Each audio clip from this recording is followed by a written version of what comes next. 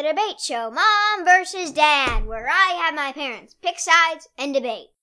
But today it won't be my parents debating. It will be Sarah, who introduced Mom and Dad, and Jeff, who is married to Sarah. Sarah has an Etsy store, that's shortsugar.etsy.com, that sells, among other things, beautiful cloth masks. Sarah, do you want to introduce yourself? Hi, I'm Sarah. I've known all of these people for a very long time, all of you people for a very long time. Well, maybe not you listeners, but the people making this. And I'm going to debate really soon with my husband, Jeff, who you can hear from next. All right, Jeff, would you like to introduce a little bit about yourself? Sure. So I'm Jeff. I am a big juice advocate, and I'll be debating my wife, Sarah, today about juice versus soda. I work on a farm, and I'm a high school teacher as well, high school English. And anything else you'd like to know about me? Not really. Okay. Today's topic is soda versus juice. To start, Sarah will be arguing for soda. You will have 2 minutes to debate why you think soda is better than juice, starting in 3, 2, 1. Got a tickle in your throat? A boo-boo belly? A little headache?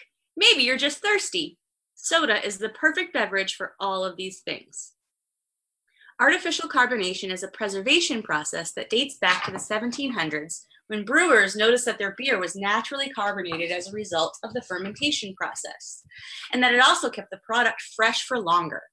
Joseph Priestley, a scientist in England, invented a method of infusing carbon dioxide with water in 1767. For the next 100 years or so, sodas and seltzers were primarily handled by pharmacies because of their familiarity with chemistry and their access to the tools and chemicals needed. Naturally, pharmacists began experimenting with soda water as a conduit for the popular medicines prescribed back in the day, mainly caffeine and cocaine. In order to make it taste better, they began adding roots and herbs, sarsaparilla anyone, and other kinds of sweetened flavors. Fast forward another 100 years or so to now, where products like Coca-Cola and Pepsi still reflect their once medicinal roots in their names. So maybe today's soda doesn't actually contain the cocaine or laudanum of days past, but soda's naturally effervescent makeup and additives such as caffeine or ginger and other roots and herbs mean that some sodas are still effective at settling your stomach or helping your headache as an Excedrin or Pepto-Bismol is. Another enjoyable aspect for soda lovers is that there are thousands of flavors and formulas found all around the world besides the ubiquitous offerings of Big Soda. You can get locally brewed and bottled sodas in just about every region of the country, as well as unique sodas that are flavored naturally with regionally available fruits. For those who are sugar conscious, you can even find low sugar, no sugar, and fake sugar options. Or, if you're really just into the bubble experience, you can crack open a can of fizzy seltzer in almost any flavor you can imagine. Time's up. I'm flavored. Time's up. Okay. Now, Jeff will have a 30-second rebuttal in 3, 2, 1, now. All right. So sure, soda has an interesting history, and there's a lot of scientific jargon that seems to be involved in making it. But for the most part, it's artificial. And it's highly fattening, and it leads to obesity. It's addictive, and the overall health benefits or the health detriments don't outweigh the cost. Or did that make sense? Sure, it settles your stomach, but it makes you fat. Time's up. Okay, now Sarah will have a 30-second rebuttal. In 3, 2, 1. Now. I asked you, what is artificial about carbon and dioxide? And it's not fattening if you choose sodas like seltzer or low sugar or no sugar options. So you have that choice just like you do with a lot of other things, whether or not you have a healthy option or not. It's not soda's fault.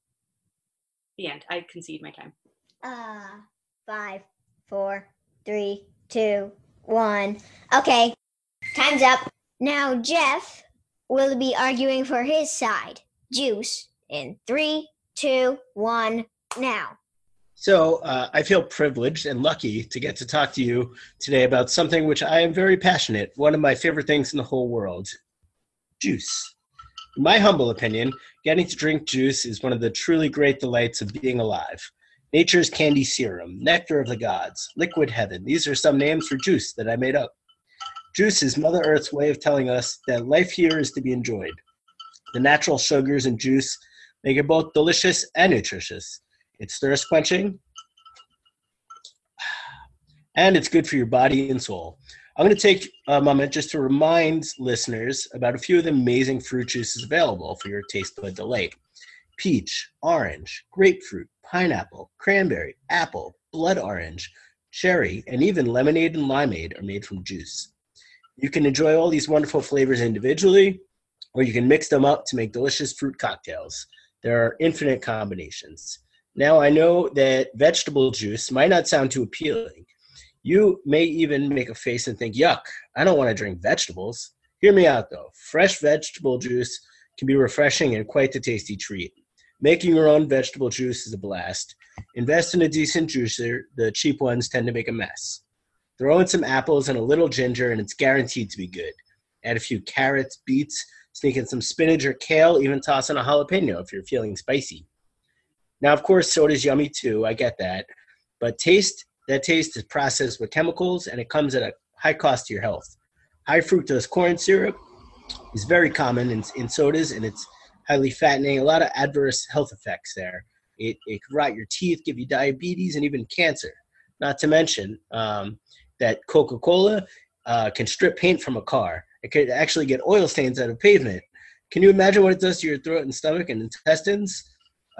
You could always put a little Perrier in your juice if you want it to be. Okay. Okay. Now, Sarah will get a 30-second rebuttal to Jeff's argument in 3, 2, 1, now. Okay, so a few of the points that I'd like to rebut are juice. It can be just as sugary as soda, and it comes with a false sense of security because you think you're drinking something healthy, but you're consuming just as many sugar calories. Even if they are natural sugars, they're still going to do some of the same stuff to you. Also, juice has a lot of fiber, which if you have too much of, it can make you poop. And juice goes bad. So, time's up. Now, Jeff will have a 30-second rebuttal to Sarah's argument in 3, 2, 1, now. So juice goes bad, but I think that's a sign that it's natural, and it's something that you want to be consuming. It's good. You don't want to drink something that doesn't ever go bad, because that'll just stay in your body, and it can't be good for you. So everything in moderation. You shouldn't drink too much of anything, really. Too much juice could have detrimental effects. But for the most part, just drink a little bit, and it's super good for you and delicious. Time's up! Okay, so those were both very interesting arguments. On Sarah Soda's side, I liked the part about the history of soda and how it was originally like a prescription, and also the part about pooping was funny. On Jeff's side, I liked the part about like how you can make your own juice, because I thought that was really cool. And also on Juice's side, I liked the part about how there isn't just fruit juice, there's vegetable juice, and there's all kinds of juice in each category. And so I think that the winner is Jeff. Oh, yay, Jeff! Congratulations, babe. Thank you. I'd like to thank Juice. Dad here. I want to thank Sarah and Jeff for filling in for me and Mom today, and remind you should really check out Sarah's Etsy shop, shortsugar.etsy.com, and follow her Critical Mask Project on Facebook and Instagram. You should also follow us on social media. We're on Instagram and Twitter at Mom vs. Dad Pod, MOMVSDADPOD. And that's all. Bye now.